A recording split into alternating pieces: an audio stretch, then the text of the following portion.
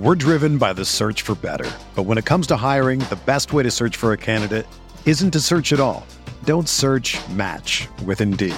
Indeed is your matching and hiring platform with over 350 million global monthly visitors, according to Indeed data, and a matching engine that helps you find quality candidates fast. Ditch the busy work. Use Indeed for scheduling, screening, and messaging so you can connect with candidates faster. Leveraging over 140 million qualifications and preferences every day, Indeed's matching engine is constantly learning from your preferences, so the more you use Indeed, the better it gets. Join more than 3.5 million businesses worldwide that use Indeed to hire great talent fast. And listeners of this show will get a $75 sponsored job credit to get your jobs more visibility at Indeed.com/Blue Wire.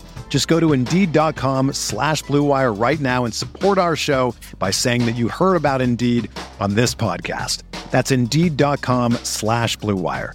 Terms and conditions apply. Need to hire? You need Indeed.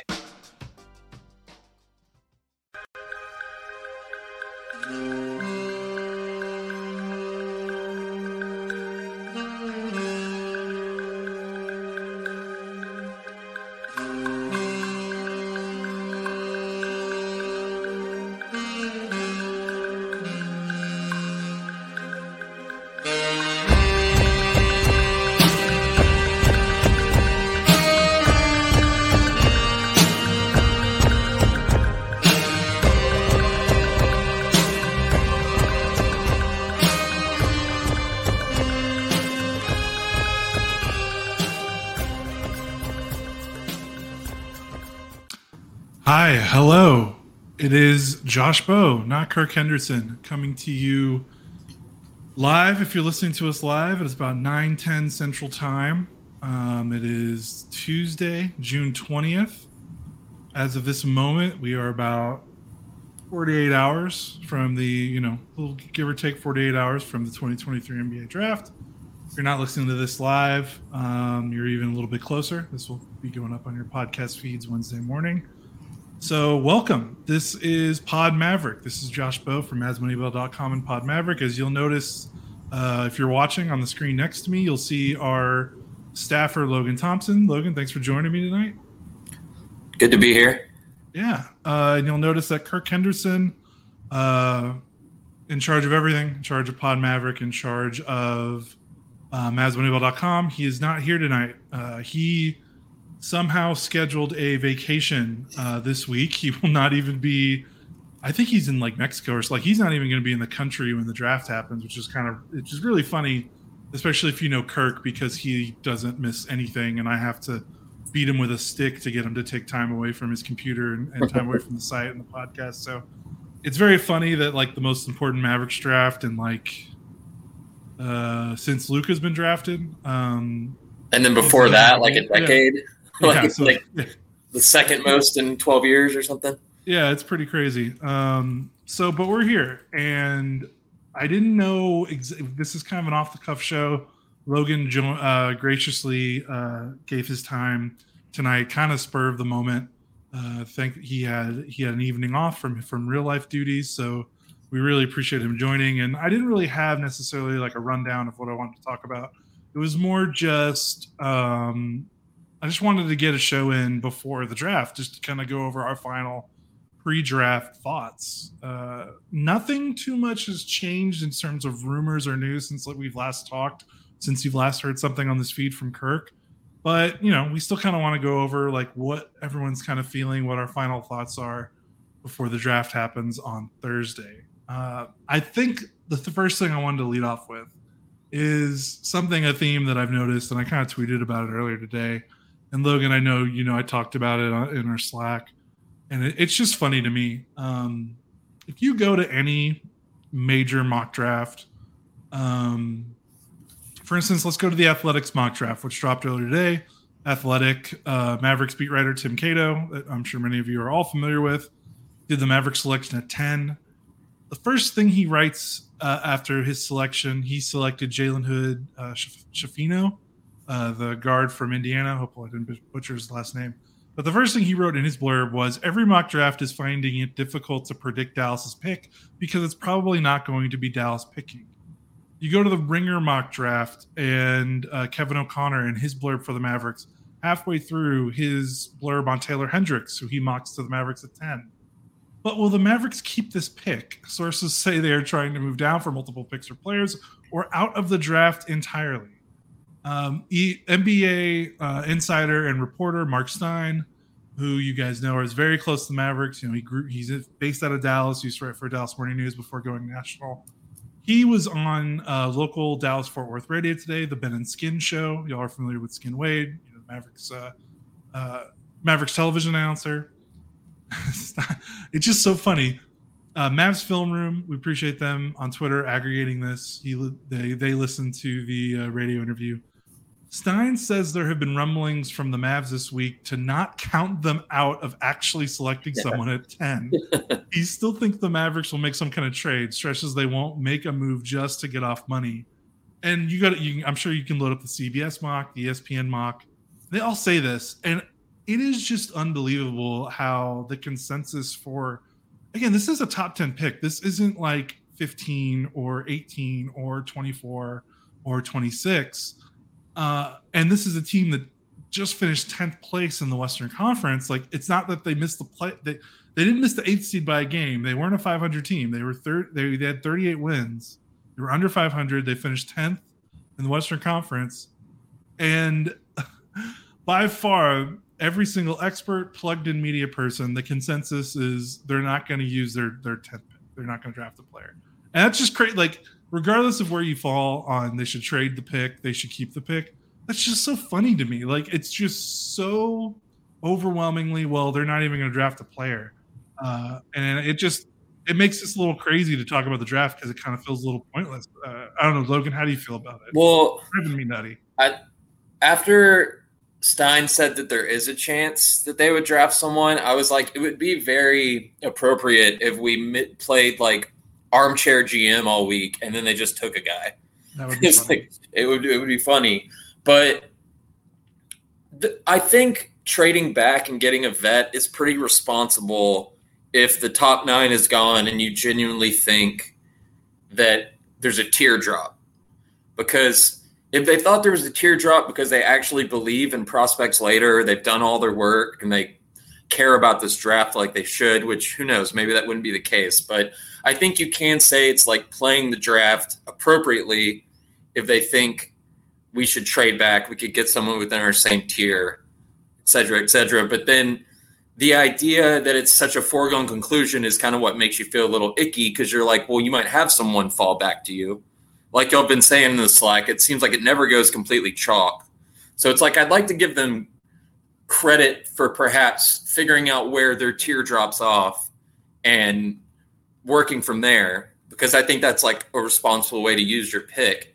But just because they don't really ever prioritize the draft, I don't think it's as much that as it is a number 10 pick can't help us. Like a young person, we have to get better faster. You know what I mean? So it can be frustrating for sure that that's the case. But yeah. And, you know, I wrote a piece earlier, like if you've been following me on Twitter and you read my piece, my 3 favorite prospects that could fall in that 10 range are Taylor Hendricks, Anthony Black, and Jarris Walker. I'm exceedingly losing hope that Jarris Walker is one of the 3 that, like, I think I might just need to whittle my big 3 into a big 2 with Anthony Black and Taylor Hendricks. Jarris is the one that makes me like, even with Hendricks and Black, I'm like, what could we get for the 10 pick? Blah, blah, blah. But if it was Jarris Walker and they traded, I would be like, he's perfect fit. Yep. But yeah, those are the 3 that seem realistic, or even somewhat realistic in Jarris Walker's case, that, you know, I could probably get behind. I think the other ones would be kind of reaching, and maybe if you could get back to 15, like the Hawks thing, I don't think it would be that disastrous of a decision. But yeah. Right. And I think that's the big thing, and I think that's what drives everyone a little crazy, is that we don't know, you know, hypothetical trades already drive me crazy because there's so much that goes into trading that we just don't know. Like, there's relationships between front offices. You do not know what a GM values a player, that, like, you value a player when you're trying to create these fake trades. Like, there's just so many factors that we just don't know about. it can be fun to talk about, but for me, it just drives me nuts because I'm just like, I want to know what's happening. I don't want to deal in hypotheticals. But I think we're probably more in a land of hypotheticals than we even realize, because we've had just enough rumors for people to be like, maybe this is what could happen. Mm-hmm. And then the recurring thing is like tons of teams have talked to them.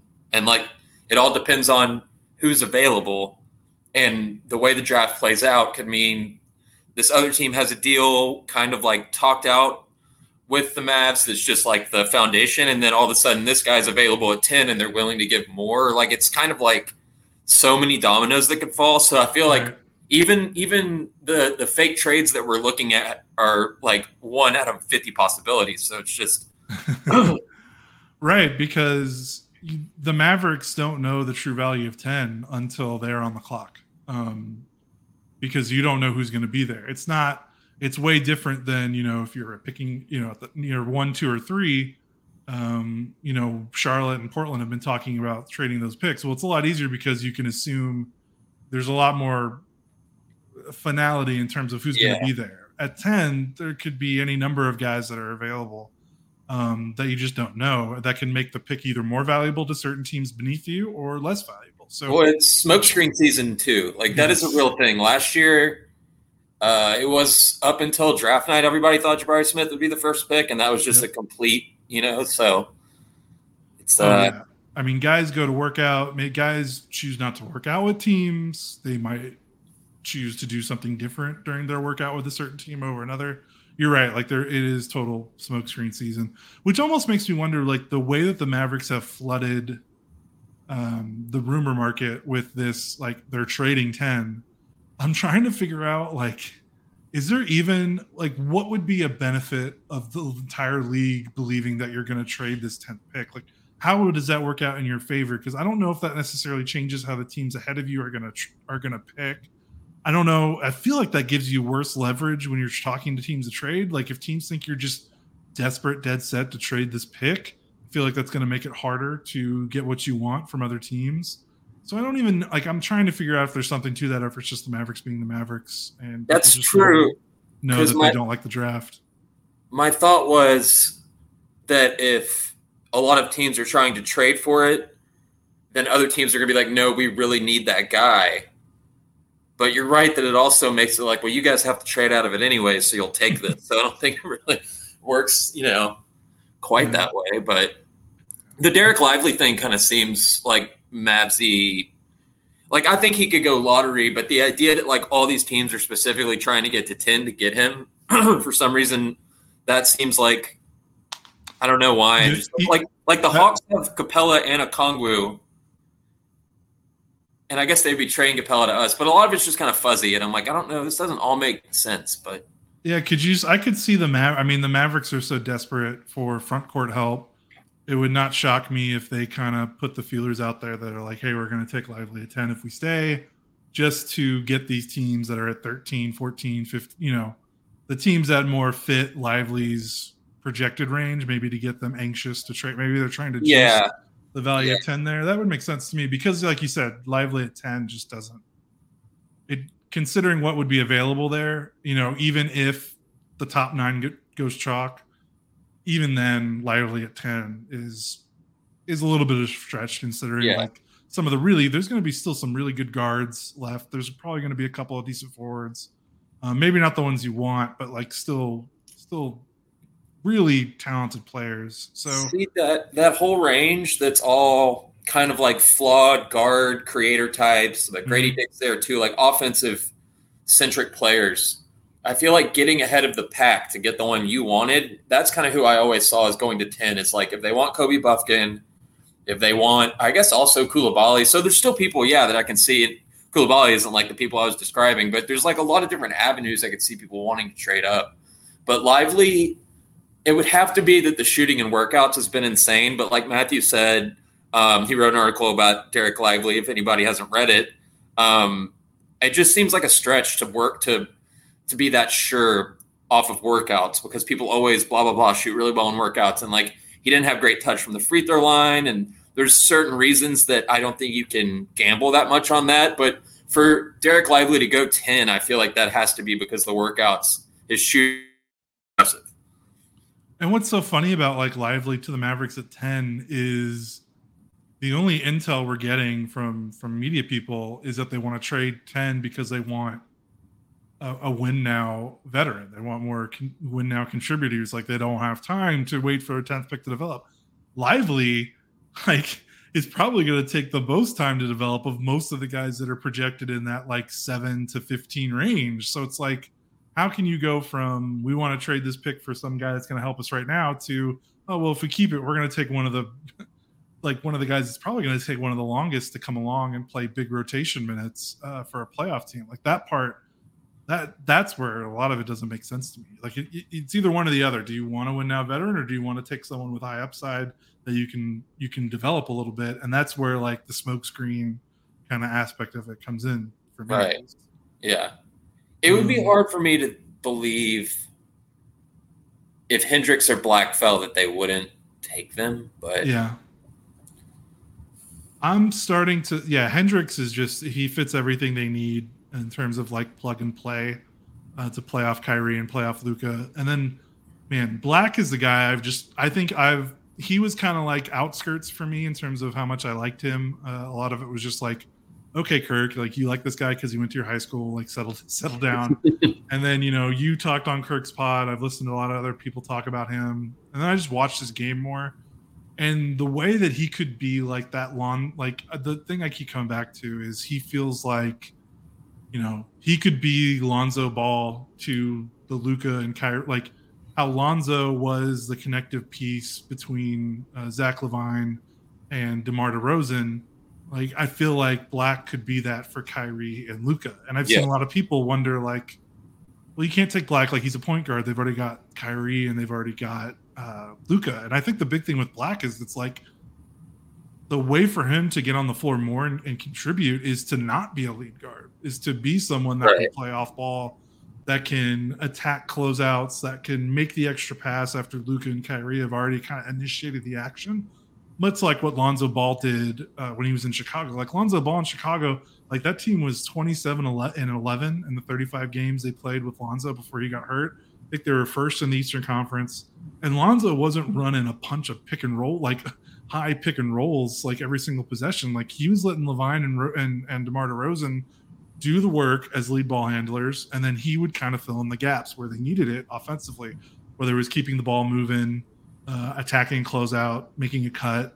And then defensively, like you don't really, Black is kind of, it's self-explanatory with Black if you just watch him for a little bit in terms of what he could bring on defense. So Black is a guy that I've really fallen in love with. Although, like I said, Hendricks, Walker, does Whitmore fall? I don't know. Any of the guys that are in the consensus top 9, like I will do cartwheels if one of them lands at 10. Well, the thing about the kind of theoretical fit is I feel like Mavs fans kind of like, because of the way the front office has built and the way it's always talked about the way you have to build, kind of like can't imagine something different than the kind of like stringent way we've built.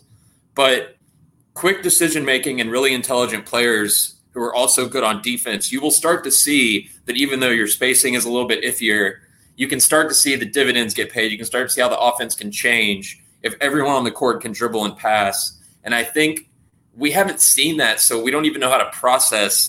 Like Luka, it may be kind of an adjustment for Luka, whatever. But in Anthony Black's piece, or at some point, I wrote about how Sam Presti talked about building the team he has now, how they're all extremely quick decision makers, and they really don't have that much spacing. And obviously, Oklahoma City is not, some kind of thing to achieve, but just the fact they keep drafting these guys and it's starting to work, and it's mostly about ball handling, and everyone on the court is extremely intelligent. I think Luka, Kyrie, and a guy like Black, if you have one other shooter, I can start to see how that becomes just a really like intelligent, forceful. I mean, you'd have Black and Luka able to drive and pressure the paint. Like you can kind of start to see how that would work, even if the spacing would be a little problematic. I think it would kind of be a different sort of thing than we've seen since Luka's come into the league. But I don't really get dissuaded as much of that as I do people who think Black will be like a star, because I do kind of think he's going to end up being this kind of like connective Derek White, but bigger kind of wing. I feel like that's an awesome outcome though. But that's more my idea, is that I don't necessarily think he's going to has all this tons of star upside as much as I think like his shot. I don't know. I think his shooting will come along. Those are just things you have to work through. But if you give that much other stuff, I think you can defend like choosing him or playing him or building that way. Right. And I think two things I want to jump off of from what you were talking about. The way you're talking about, like, we just don't see players like this in Dallas, so it's just a lot to take in, and it would be different for Luka. I think I wrote about this in my piece earlier this week. You touched on it. You wrote a really nice piece last week. Guys, if listening to this, go check the site that Logan wrote. I don't have it off the top of my head, but you wrote a piece kind of centered, not necessarily all about Black, but just in terms of that archetype of player and why taking a player like that when you already have Luka and Kyrie makes sense. And it's because the NBA is just consistently shifting and changing. And I feel like, we had those mid-2000 rock fights where, those Detroit, Indiana playoff games that were like 75-72 final scores. Remember Mavericks with Dirk living in the mid-range, and those games would be rock fights too, even though it was a little bit more higher scoring. Then you started to slowly transition into that pace and space era that kind of started with the Mavericks 2011 title. I think they they were the first like 3-point shooting NBA champion compared to the teams before, the decade before them. Then you get in through the Warriors, and now we're kind of evolving. When the Warriors and the Mavericks won the title, 2011 to like 2015, and 3-point shooting becomes more important, there was still like the defensive specialist that was starting to get phased out. Like I remember Chicago, like in 2011, the Derrick Rose MVP year when they were the number 1 seed, they still started like Keith Bogan as their 2 guard. And it was like these teams would just start these like 2 or 3s that had no offense, but were like good defenders. The Mavericks, hell, with Deshaun Stevenson. Even though I was about to say we had Adrian Griffin Sr. There was like a long run of our 2 guard being. Yeah. And then the rest of the league was doing that. And then in the 2015 playoffs, the Warriors played the Grizzlies, who had Tony Allen, who was like the apex of that archetype of player, like all defense player with zero offense. And the Warriors just played 5-on-4 basically. And it was in the second round series. I think they were down in the series. It was the first time they were down in a playoff series in that playoff run. And they just didn't, whoever guarded Tony Allen just played free safety, and they ignored him. And I noticed from that playoff series going forward, there was a big rise in like, you need 3-and-D wings, 3-and-D wings, 3-and-D wings. You've heard that term ad nauseum if you've read any NBA content, listen to any NBA podcasts. 3-and-D wings was like the most premium role player type position after your star, offensive generator type archetype. And now we're starting to slowly transition from, teams build all these guys. They have like Luka, the Mavericks with Luka, for example, the Rockets with when they had James Harden. You have these teams that put all their, have this one lead offensive generator, and they surround them with 3-and-D guys, because that seemed like it was the key, because it was like, oh, this guy's got to be able to shoot, because defenses are just going to ignore him. I feel like defenses are getting smarter now, and you need to be more than just a standstill spot up shooter now. Like we've seen that firsthand with the Mavericks, who loaded up their roster around Luka with guys like Dorian Finney-Smith, Tim Hardaway Jr., Maxi Kleber, Reggie Bullock, even before, Seth Curry, these guys that mostly were known for just standstill spot up 3-point shooting. And that can work a little bit, but defenses are just smarter, man. They're running guys off the line better, and they're basically trying to take away what you do best. And you're seeing guys like Dorian, and you're seeing guys like Reggie Bullock, and even Tim. He had a really bad season inside the 3-point line this past season, despite his good 3-point shooting. You just can't survive if you've only got 1 or 2 guys that can drive the ball and dribble and attack. It doesn't matter if they're hitting 39% of their threes or not. So that's where I see Black as like, okay, he's maybe not going to be an elite shooter, but he's also not going to be someone that you can just, hopefully, if he develops the way you think he will, you're not going to be able to just take away one thing from his game and he's going to fall apart. Like he's just such a smart, intelligent player with a lot of skill in a variety of areas. He's not just someone who can run a pick and roll. He's not someone just who can cut. He's not just someone that can thread the needle with a pass, a swing pass, or whatever you need. So I'm seeing like teams need more guys like that, and I'm seeing that in the playoffs. Well, Denver and Miami both, their offenses really flow. And you think about Golden State, and it's not just getting open threes. It's also like layups. Like Denver really won in the paint, even without sometimes Jokic wouldn't be doing it, but they got so many layups, just like Golden State. They stretch you out so much that but it's also because their passing is really good. And I feel like the archetype or the system is Luka pressure the rim and then it gets open threes. But I feel like you kind of need the whole team to pressure the rim and that to create open threes. Otherwise, it's just too easy to stop and load up on in the playoffs. Right. Yeah, go ahead. Sorry. I just think, it would take more than one player to change that. But right. I do think that there's even with Taylor Hendricks, he's not going to be doing a lot of attacking closeouts and making connective passes. I think he'd be an awesome fit. I would be very happy if they got him. But even in that case, I would want like Josh Green to maybe get better so he can do some more of that connective passing. Yeah, exactly. And, we're just, it just like we're seeing it just can't be Luka doing everything. And sometimes people misconstrue that and they're like, well, how many teams have like 5 point guards on the floor? And it's like, no, there's a difference between being a playmaker and being someone that can dribble and attack a closeout. You don't need to be a playmaker to be able to catch a swing pass on the weak side corner or wing and just be able to take one or two hard dribbles toward the paint and make a play. Like that's not necessarily being like creating offense for other people, just being able to that's like a simple basketball play. Right. That's simple, but you know what I mean? It's not, there's a difference between being like a point guard offensive creator and someone that can just attack open space when it's presented to them.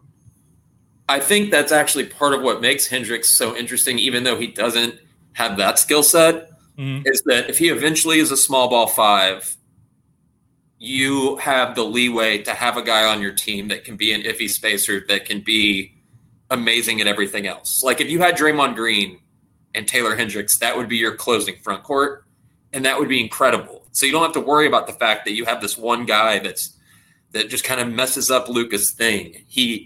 And so I think that's what makes Hendricks interesting is that eventually I think he can close games at the five, kind of like how Maxey did. And then from there, you don't have to worry as much about the fact that you would have a center and an Anthony Black in your lineup.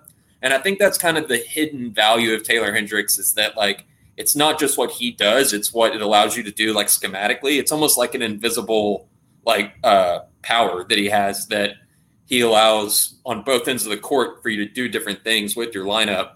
And so he's so malleable. Yeah, it's interesting that he wouldn't actively help the connective passing and help the creation around Luka, but the fact that you could play like a Josh Hart or a Bruce, like just name guys like that it's like they're not knockout shooters, but they do so many other things. So I do think that's a reason that he is very interesting. Oh, yeah. I mean, I think he's my favorite of the – well, not maybe – I think Jarris Walker might be rising up there, but Walker's just kind of like – I'm trying to get him out of my brain. Like, I don't think he's just going to be there. But Hendricks is always like since I knew the Mavericks were going to have 10 because that was like the early mock, like the very early mocks. Like when the regular season ended, Hendricks was always around that 10 to 12 area. So I've always kind of fallen in love with him. So this is a good stopping point. If you're listening live, we're just going to take a quick little pause. If you're listening on the recorded podcast, we're going to take a break to get some ads in. If you're listening on the recording, please, I beg of you, listen to the ads. I know it stinks, but with our new format, that is how we get paid for this. If you listen to the ads, we get paid. That's how it works. If you skip them, it's like you're not even... you don't even count.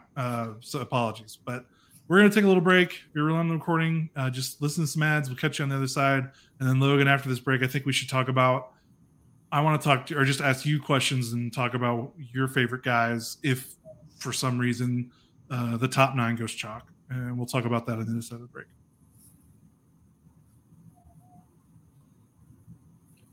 Okay. We are back.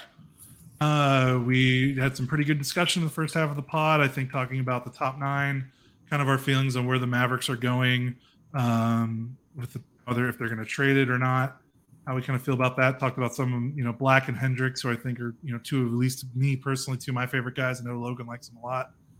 Now I want to talk more about what's going to happen if that top 9 goes the way consensus thinks about it. And this is the part where, Logan, I need to rely on you a lot more. Because this is where I'm iffy. I just don't know enough about these guys. I don't watch enough college basketball during the season. I don't watch enough tape after this. We're driven by the search for better. But when it comes to hiring, the best way to search for a candidate isn't to search at all. Don't search, match with Indeed. Indeed is your matching and hiring platform with over 350 million global monthly visitors, according to Indeed data, and a matching engine that helps you find quality candidates fast. Ditch the busy work. Use Indeed for scheduling, screening, and messaging so you can connect with candidates faster. Leveraging over 140 million qualifications and preferences every day, Indeed's matching engine is constantly learning from your preferences, so the more you use Indeed, the better it gets. Join more than 3.5 million businesses worldwide that use Indeed to hire great talent fast. And listeners of this show will get a $75 sponsored job credit to get your jobs more visibility at Indeed.com/Blue Wire. Just go to Indeed.com/Blue Wire right now and support our show by saying that you heard about Indeed on this podcast. That's Indeed.com/Blue Wire. Terms and conditions apply. Need to hire? You need Indeed. Season. And I feel like, this is probably going to be the likely range the Mavericks pick, these range of guys 10 and below, 10 and below, that's outside of this top 9, because either the top 9 is going to go chalk, which I don't think it will, but if it does, or they're going to trade, they're going to trade the pick and trade down. So in this 10 to 15 range, have your thoughts changed from since the last time you talked to Kirk? Like, who is your favorite player outside of that top 9? It's really hard because not all of them, I think, would be super helpful to the Mavs. Mm-hmm. Like, I'm pretty sure Kobe Buffkin is going to be good, and he plays really well off ball. But, like, I really want us to get a front court player, and you're not always supposed to draft for need. But I do believe that, like, fit can be a tiebreaker because I just think there's a practicality to it, especially a practicality to how that player develops because they get, like, time and they can kind of explore what they are. Dick and Buffkin and certain players not as interesting. But I do like Buffkin a lot. I know you've heard or read or stuff about Leonard Miller from me talking about him. It seems extremely unrealistic that we would take Leonard Miller, but he actually is someone that I like that high. It's like him and Buffkin. And, I mean, I like Cason Wallace a lot, and I think it's kind of impossible for him not to help the Mavs in the minutes he plays, but there's only so many minutes, you know what I mean? So it just makes Cason Wallace sort of like, I would probably have him as like 11th or 12th or 13th, but that's what's problematic about that range.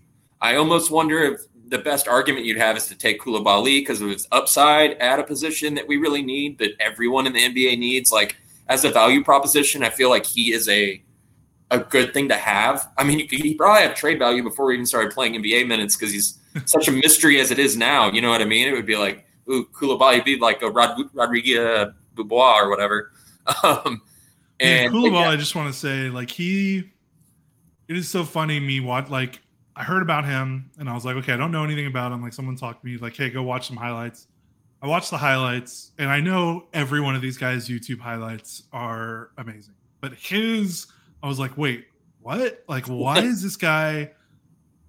How is he not part of this top 9 conference? Like, what is going on? This guy looks incredible. Like, He's huge. He's long. Like, he's perfect. Like, what is going on? And then I look and I'm like, I step away from the YouTube highlights. And I'm like, okay, what was his raw production? It's like, oh, he played like 15 minutes a game and he averages like, 8 points a game. I'm like, oh, okay. So he's just not playing a lot. He's like you said, he's a mystery box.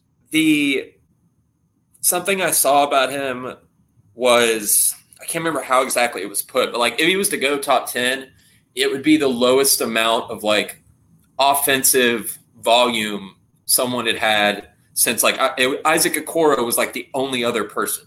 And then you saw how we've seen how that turned out, right? It's like guys who went in the top 10 with this low of like offensive volume. So I do think he would take a while. And I mean, that's something that we're talking about with the Mavs not wanting to do is take a while.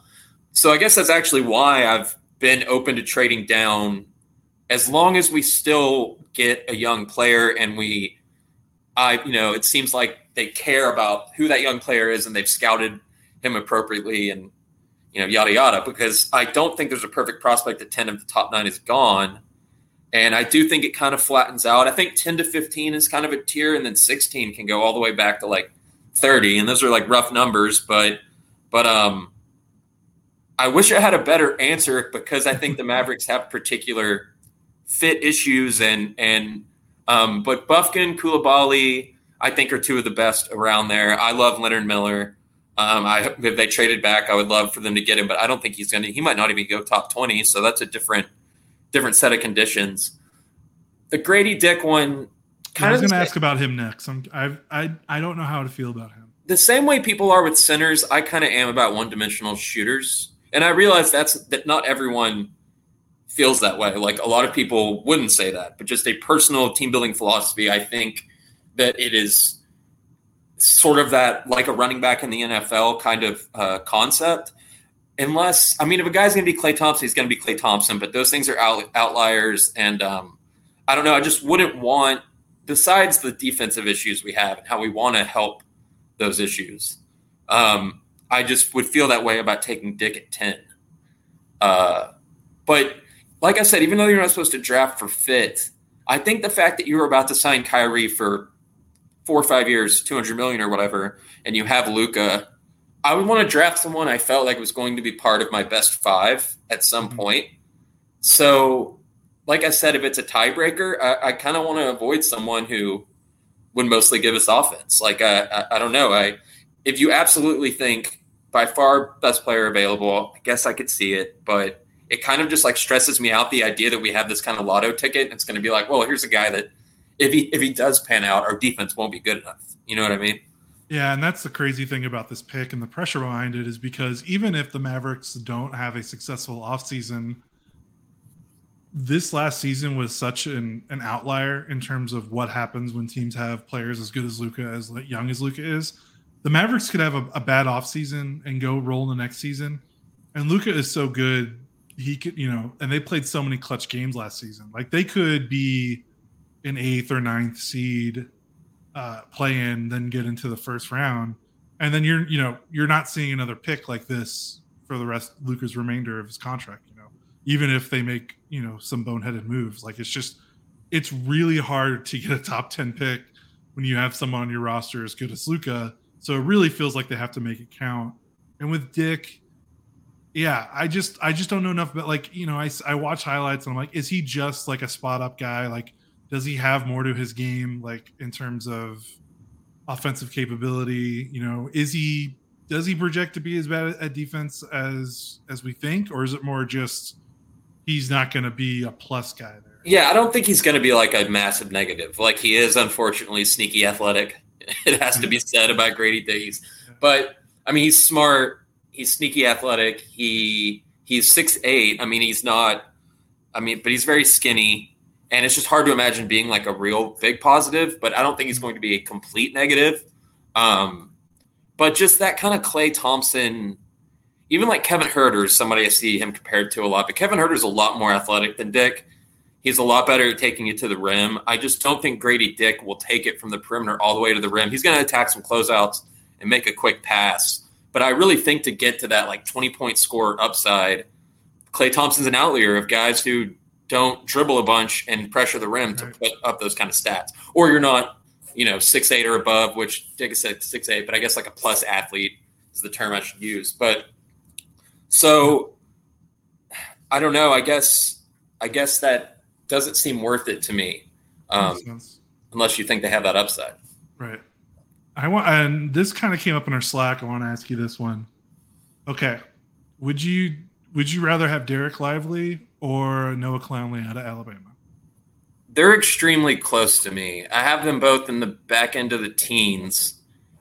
And I think I would still want Derek Lively because Clowney, I mean, he'll take even longer than Lively, I think. And I think there's still some stuff with him that needs – he's like really raw. Like I don't even think he's actually that good of a defender yet. Lively's actually like a really impactful defender who has some, how mobile is he and some different question marks, but like he is a good rim protector. Clowney is mobile enough and long enough and has crazy recovery speed, but he makes mistakes and you see him be out of position and all of those kinds of things. So I feel like there's a lot of projection with Clowney, but I also think a really smart team could take him because they might have a better idea of exactly, what he needs ironed out. Like he's right there at that Miami Golden State, like there's kind of a couple of teams that I think are good at developing that also I could see putting him next to Bam or next to Draymond to where it like makes a lot of sense.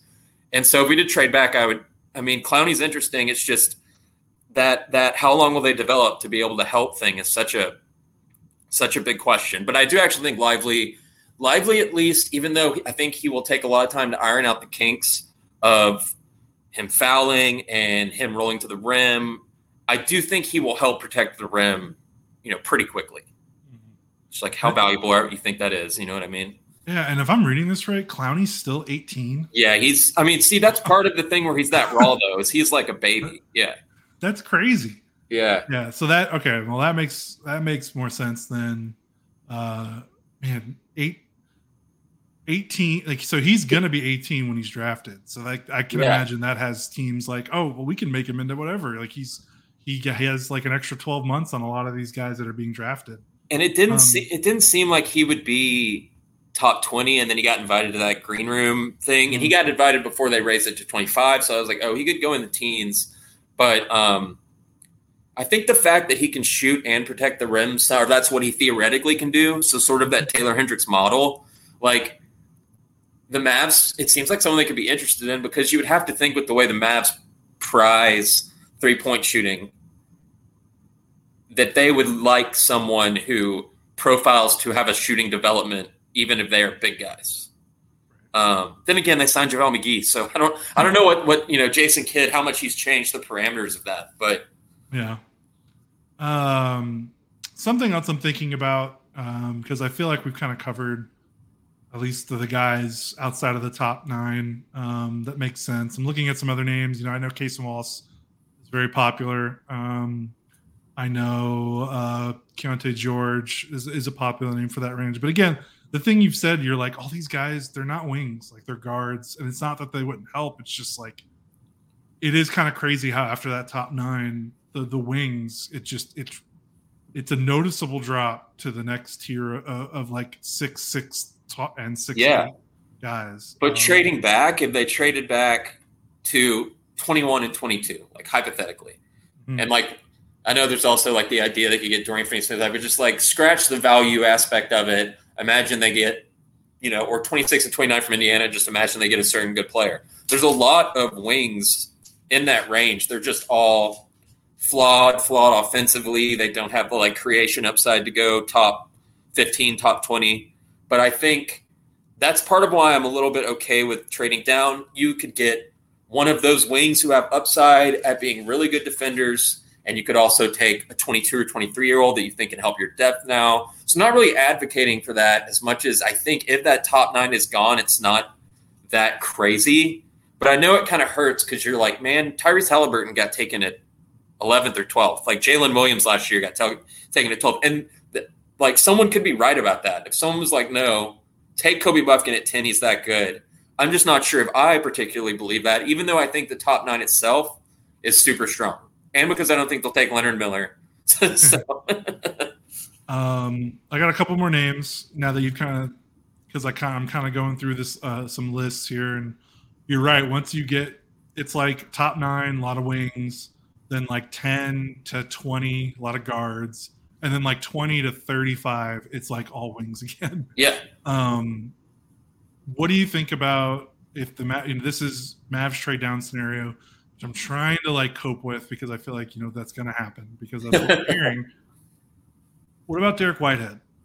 What do you feel about him? Because there are some people that I trust, very smart draft people that I trust, that have him in their personal big boards, like in that 10 to 12 range. Yeah, I was about to say that when the Hawks rumor of getting 15, I feel like there's a lot of people that would be like, Whitehead's someone you could take at 15. Mm-hmm.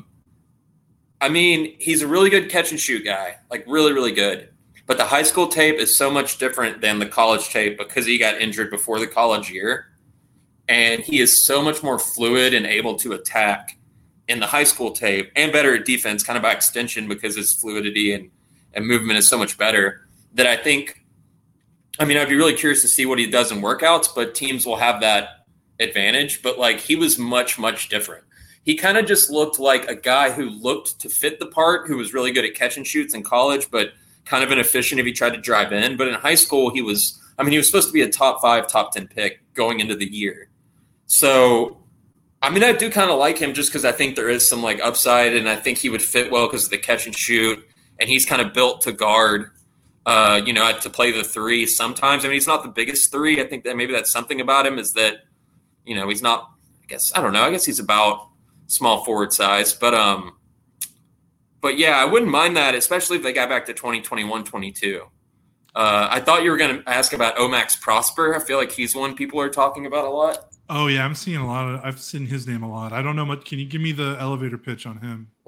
Letting my dog out. Sorry. It's all good. He's 6'8". He's really long. His shooting's a little bit iffy, but he has that like true wing size. The thing about him that I was kind of scared off by is that his block numbers were like outrageously low, like 5 blocks a year for a 6'8" guy who's long. And that's usually a 7'1" wingspan. Yeah, that's usually a terrible sign for those kind of people. Like they always talk about the defensive event creation being this like kind of really, really telling stat. But he chased shooters around screens in like a lot. And he guarded guards a lot. And the fact the 6'8" guy, they were like sick him on guards. They did it over and over. Jordan Hawkins, he covered Jordan Hawkins and gave him trouble, who was like the best movement shooter in the draft. And it's not close as far as like running around screens and stuff. And so I was a little scared of the fact that he didn't block shots a lot, but that does kind of explain it. His shot is coming along. I don't think he's like that great of a shooter, but that does seem like the kind of guy the Mavs could really use as a really switchable 6'8" guy. And just that long wingspan. I mean, he really bothers people when he gets switched onto him. And so he's definitely someone I wouldn't mind if they took him in the 20s. I think it seems like we have pretty good success with like helping guys develop as shooters, especially when you take a lot of open ones from Luka and you shoot a lot of corner threes as well. So he would make sense to me. Like if they got him and Whitehead, it would be hard for me to be like, this is so much worse than taking Grady Dick. You know what I mean? Like just because of what just because of what their archetypes point to, you know what I mean? Or what they would particularly possibly offer. Right. Okay. Well, that helps me a lot personally. And yeah, I think you're making me feel better about the trade down because I did not realize how many wings there were in that 20 to 30 range. So if they do somehow manage to, the thing that I'm worried about is I can like, if they can get 2, like Brooklyn has those 2 picks, if they can turn 10 into 2 low firsts, I think I feel a lot better about having 2 swings at the apple there than like if they trade down and they only get 1 pick in the low 20s because I don't know, there's something about it that just makes me nervous about only having, if they're only going to have 1 pick in this draft. And I mean, I think going generally from 10 to 20, just in the 20s, it just feels like a really big gamble unless they're really getting a good veteran. I think trading down is often like not smart too. Like if you trade down from 2 to 5, it just seems like that always messes up. I thought I was about to say something really analytical, but like anytime teams like think they're smarter and, it's just like take this guy that like if Charlotte trades down because they don't want to have to make the choice of drafting Scoot, like it's like that kind of thing always ends up being stupid. But a lot of times teams know what they're doing. I guess I should give the Mavericks the benefit of the doubt all the time. But yeah, there is a lot of guys back there. Noah Clowney could still be back there. That could be somewhere that you could actually take Leonard Miller. You could take Jamie Jaquez, because it's just because he's 23 and you think he can help now. I kind of think he might be like too slow, but apparently all the workouts he's like destroying. And he's shooting really well, which he took a lot of like tough shots in college. So everybody's kind of saying he seems like a Memphis Grizzly, which totally makes sense that they would get like the 23-year-old just All-American who actually is so smart he figures it out that everybody else is like, I don't know about that. But they get tall Desmond Bane. Yeah, exactly. That makes sense. Okay. This is the last thing I want to end on. We've talked about the top 9 a bunch, and usually when we talk about the top 9 and we talk about someone falling, it's Jarris Walker, it's Taylor Hendricks, it's Anthony Black. I feel like the top 4 feels, Victor, Brandon Miller, Scoot, and I feel like Amen Thompson is a lock for like at least 4 or 5. Seems like the Rockets are. Yeah, and what I've read about Amen Thompson, there are people that are like he's like elite athlete doesn't begin to describe him. Yeah. Like he he's the athlete, like outside of like LeBron in terms of like draft prospects. Like his measurables are off the chart. His brother is Sir Thompson. I've seen some ranges where he can go as high as 5. And I have seen some people think that he could, maybe not in mocks, but in personal big boards, see him in that 10 range, like 10 or 11.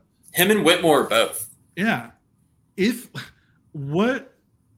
me your thoughts on if the Mavericks gets 10 and it's not Hendricks, it's not Black, it's not Walker that it's available, but it's it's Whitmore or a Sir Thompson who are just I don't think it's going to happen, but I feel like there's a possibility. Yeah, like a 5 to 10% chance or something. Yeah, and I feel like we just don't talk about that with the Mavericks at all because the conversation has been so dominated by those 3 guys, which, hey, I really like them, and I'm sure I am swaying that conversation a little bit. I'm a big voice in Mavericks media. What do you think if somehow they get to 10 and one of those 2 guys, Ausar or Whitmore, are there? Like, is that just take the money and run and don't tell everybody? I think even with the question marks, I think it is. The way a lot of people feel about Anthony Black, which I still like Anthony Black well enough to take him at 10, but the way people who might have him at 5, 6, or 7, I feel I've kind of soured on Ausar Thompson a little bit compared to where, like, for a little while, I was one of the people who are like, he's not very far off from his brother, but I do see them kind of a different class, and I might have Ausar like 7 or 8. But the way people see Anthony Black is this, like, extremely connective passer because of his court sense and also an elite defender. I think Ausar will end up being that. I mean, the shot's still iffy, but I don't think he has necessarily anywhere close to the star potential his brother has, because his brother is, like you said, a truly, truly like 1% athlete. But Ausar, I just love those Iguodala types who are like so smart, but also guard the best guy in the court. I mean, that's kind of what Black is like too, and that's why I was kind of so into Black. It's just like, I know they don't necessarily fit with Luka, but it's also at the same time exactly what a team with Luka needs, because you need to have the ball moving and you need someone to guard to be like a true defensive player of the year type candidate. Asar's problem is probably that I think his offensive floor is maybe a little bit lower than even I would want to admit, because his shooting is a little iffy, but he's a better shooter than Amen, but it's still kind of questionable. And he doesn't quite have the mid-range game you'd want to see from someone who doesn't have the long-range shot. But Black doesn't really either. I guess really honestly my pitch, if I was like keep Ausar, is that I think it's a lot of the same reasons we've talked about how we could sell ourselves on Anthony Black, but in a higher ceiling package. I think just like a better athlete. But Whitmore is not even a question. I would just be so angry if they could get Whitmore. I mean, I guess the reason, because there's been talk about him falling. Yeah. And the only I've got up Kevin O'Connor just before you get into it. Go ahead. I've got up Kevin O'Connor's latest mock draft. He's got him at 9, which again, like he had been mocked so long, like between 5 and 7. So to see him at 9 at a major source, I don't know what that means. But in his little blurb, he says sources have been telling him that there's a potential fall for him because he's been having poor workouts. And what O'Connor is trying to figure out is it actual poor workouts, or is it smoke screens, or is he trying to like finagle himself into the right to the right team? Didn't think of that. Before we we'll go into it, like people might be like, well, like Whitmore's not going to be there. Like I'm just saying that's what some of the reporting saying. Who knows if it's bullshit or not? But I just kind of want to entertain the possibility, because why not? Yeah. It's fun. Like it's fun. Well, so his weakness is, and I think why he could potentially be falling, he definitely would not have a bad workout where his shirt's off and he's dunking. Like he's an insanely powerful athlete. He's kind of like a Miles Bridges, Jaylen Brown, like power wing athlete, where it's like, even though he's only 6'7", you feel like he's 6'9". He's really broad-shouldered and like goes up strong, and he also can get past guys. He's so sudden. Like the marriage of suddenness and power is insanely rare. And I kind of love guys like that. I kind of love, that kind of driver and guy who's already filled out. But he had a negative assist to turnover ratio, and he just had a really bad sense of the court. And I was thinking if he was having bad workouts, it could be because they do 3-on-3s and 5-on-5s, and they might be trying to teach you a certain action or idea and asking you to kind of repeat it or build upon it. And I wonder if that's why he's struggling, which I kind of hate to do that. There's just something kind of like NFL drafty about like this was this guy's Wonderlic test that I don't really like about like the idea of people's intellectual capacities to learn stuff. But I do know that the problems that he had with processing the game, and I wonder if that's starting to just scare teams too much. The way I put it is like when you play pickup basketball and there's that guy, you know what I mean, who just maybe the most talented person, but he kind of just tears your team apart. And it's like, I wonder if teams feel like he could be that. But as a Maverick, if you're next to Luka and Kyrie, I mean, I don't ever going to have to be thinking about that much. Pretty sure they're just going to get a lot of dunks and a lot of space and a lot. It's kind of like Benedict Mathurin was kind of similar to this, and he was pretty poor on defense and had a lot of flaws. But like the shoot threes and go in there and dunk aspect, Whitmore, I think, would be able to do pretty quickly. And with all that athleticism, he's a really good like defensive playmaker too, or just kind of, I guess he projects to be. I mean, it's hard to imagine he wouldn't be somewhat good on defense unless he didn't care at all, because he has that kind of athleticism. Right. Something I'm curious about with him, like you talk like everything that I hear about him, he's such a monster, powerful athlete, and then you kind of look at his college numbers, and it's like, and it's like, is there question like again? This is sounding so NFL drafty. I hate it. Yeah, now that I brought it up, I know now it's stuck in my head. But are there motor issues with him? See, that's the thing, is it doesn't seem like there are, and that's another reason why I haven't minded as much these kind of like, I mean, he only had like literally 30 assists on the season. Like that stuff starts to make people have an idea of, and that number could be way off, but I know it was a really shockingly low number, and that can start to give people the idea that this guy may have a low motor. I feel like people might equate like having a low feel for the game for also having a low motor. Those things are usually pretty connected, where it's like you work really hard and you also have a really good intuitive sense of basketball. But he has a high motor. Like he plays really hard, just and physical, and especially in the international games that he took part in, like the under-19 games, he was better about all of that stuff in those games. Like he was a better passer. He seemed like he made more sense in a team context, and I wonder how much of it was he came into college injured.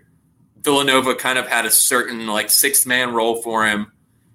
Maybe he couldn't learn the system. Like there's all these kind of questions with the small sample size of a college year. So I wonder how much of that has to do with it. But I don't think that's the thing about the workouts where I don't necessarily think it's NFL drafty, is that you don't think that he is like that. You don't think it's like a character concern. It might just be more of a processing the game concern. And also, yeah, if in these workouts, if he's doing like, they don't do like 5-on-5 scrimmaging in these workouts, I don't think, with these guys at this tier. Like you said, it's like 3-on-3. Yeah. Or it's like a lot of walkthrough stuff, or it's like just like doing drills with coaches against air.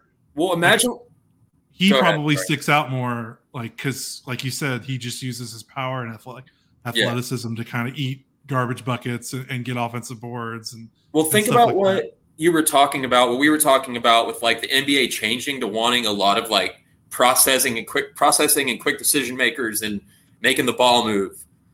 Think about like Anthony Black is the guy kind of rising here at the last second. From what I hear, like he could go at 6, and then Hendricks and Whitmore seem to be the guys like over the past few days that most seem like they could be there at 10. And I feel like they're the two guys who are the least intuitive basketball players. Like they have the least feel, whereas almost everybody in the top 6 or 7 are like true playmakers. I mean, even Brandon Miller's like a decent passer. So I just kind of start to wonder if that's somewhere the NBA is going, and if that's also the way, you know, drafting would follow suit. Is like if you don't have a really good sense of how to make plays for others, it might be like a real ding. You know what I mean? Yeah, that makes a lot of sense, because you look at the guys that are rising, like the Thompson twins, Black, even Jarris, Kobe Buffkin. Yeah, Jarris and Hendricks were neck and neck, but now it's like it seems like there's pretty clearly a gap, and it's like Walker is sort of he's like Aaron Gordon-ish, like he has that connected passing, intelligent cutting aspect to his game. Yeah, for sure. And that's starting to make a lot of sense. And the cool thing, I mean, I don't know. The thing about the Mavericks that I think, like, I mean, if I were the agent, if I were one of these guys, I would be like blowing up my agent's phone to be like, how can I like, okay, I might be able to get drafted 8th. Can I get drafted 10th? Because like I'm thinking about how all these guys, because this is a conversation I had. I can't remember who I had it with. I had it with someone the other day. And I was like, we talk about these guys so much. I feel like we don't talk about where they go enough. And I feel like where they go is almost as important as who they are.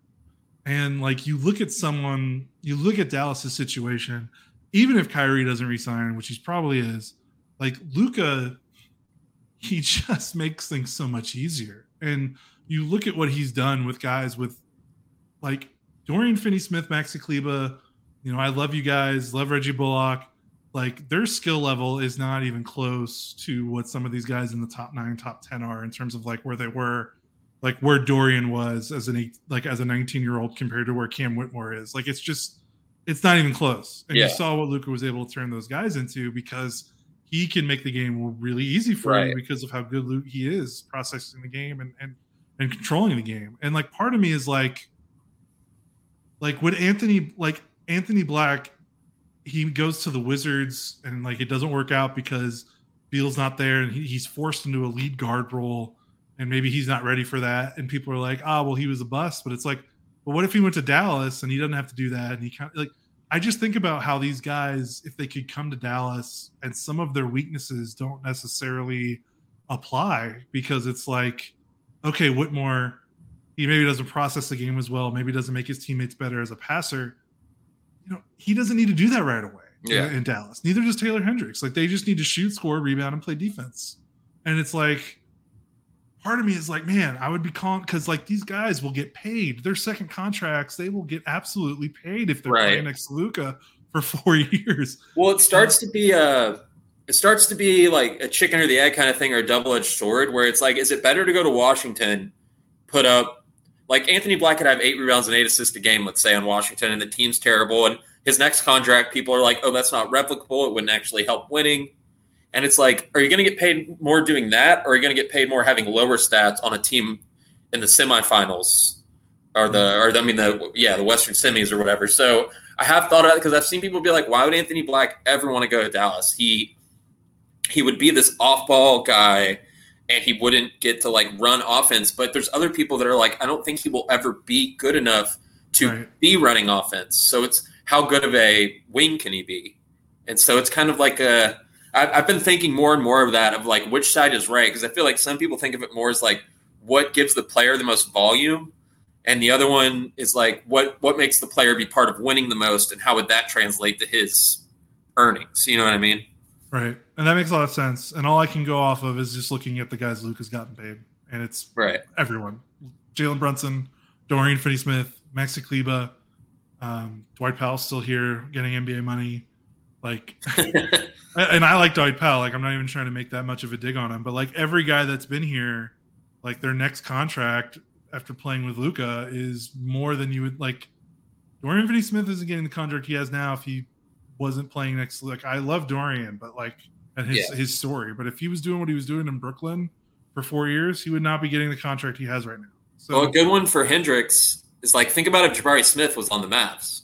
Yeah. Like, I feel like everybody would be like, oh, this is what we thought he'd be. He just nails threes. You know what I mean? And right. And now everyone's calling like, oh, is he a bust after like 1 year playing in the most dysfunctional organization in the NBA in terms of like having an NBA product. So yeah, that's also why like trading the pick drives me nuts, because I feel like the Mavericks have a cheat code with Luka where guys that are picked in the top 10 are usually going to bad rosters, bad situations. Yeah, it's true. Not a lot of rookies get to play with someone like Luka. Like, it just doesn't happen. Like, well, maybe rookies, but like, like Josh Green rookies. I'm talking about like guys with top 10 talent do not get to play with guys like Luka or Kyrie. Like even Kyrie makes his teammates better. I saw, Kyrie moves the ball as well. Like for all that I don't like about Kyrie, I don't want to get into it, but like on the floor, like he basically did exactly everything you wanted him to as a secondary offensive guard. So like, I'm just imagining like, man,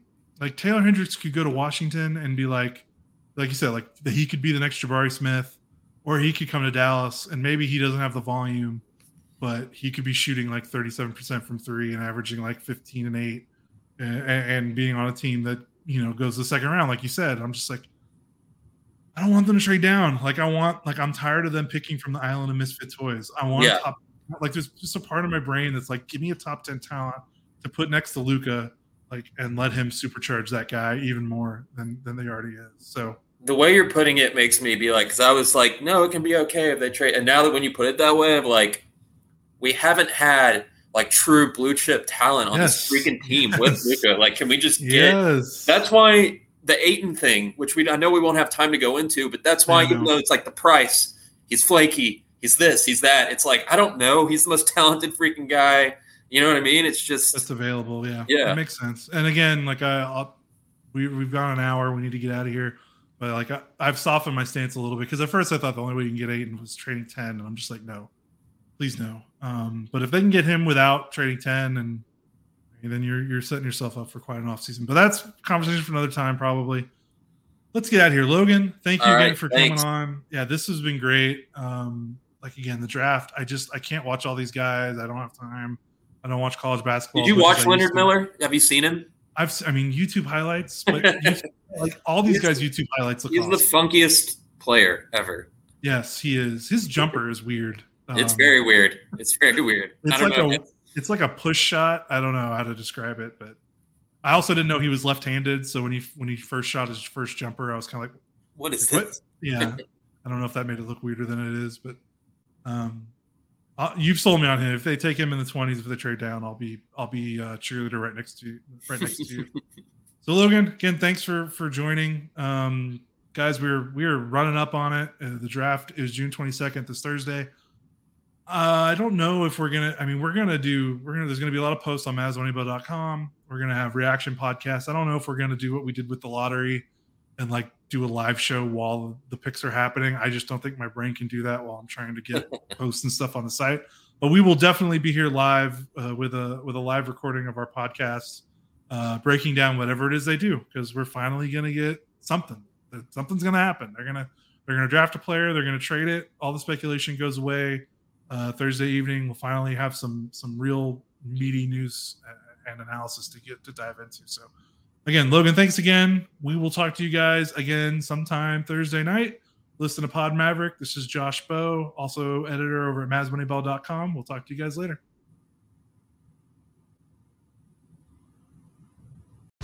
Whether you're a world-class athlete or a podcaster like me, we all understand the importance of mental and physical well-being and proper recovery for top-notch performance. That's why I'm excited that Unified Healing is sponsoring this podcast. Unified Healing is a new and super innovative global network of wellness centers powered by Energy Enhancement System, or EE System. If you haven't heard of the EE System, you'll want to listen up. This technology promotes wellness, deep relaxation, purification, and rejuvenation.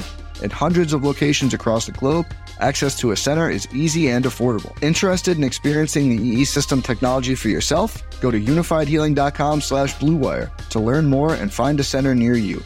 That's unifydhealing.com/bluewire. No material or testimonials on the Unified Healing website are intended to be viewed as medical advice or a substitute for professional medical advice, diagnosis, or treatment. Always seek the advice of your physician or other qualified healthcare provider with any questions you may have regarding a medical condition or treatment and before undertaking a new healthcare regimen, including EE System.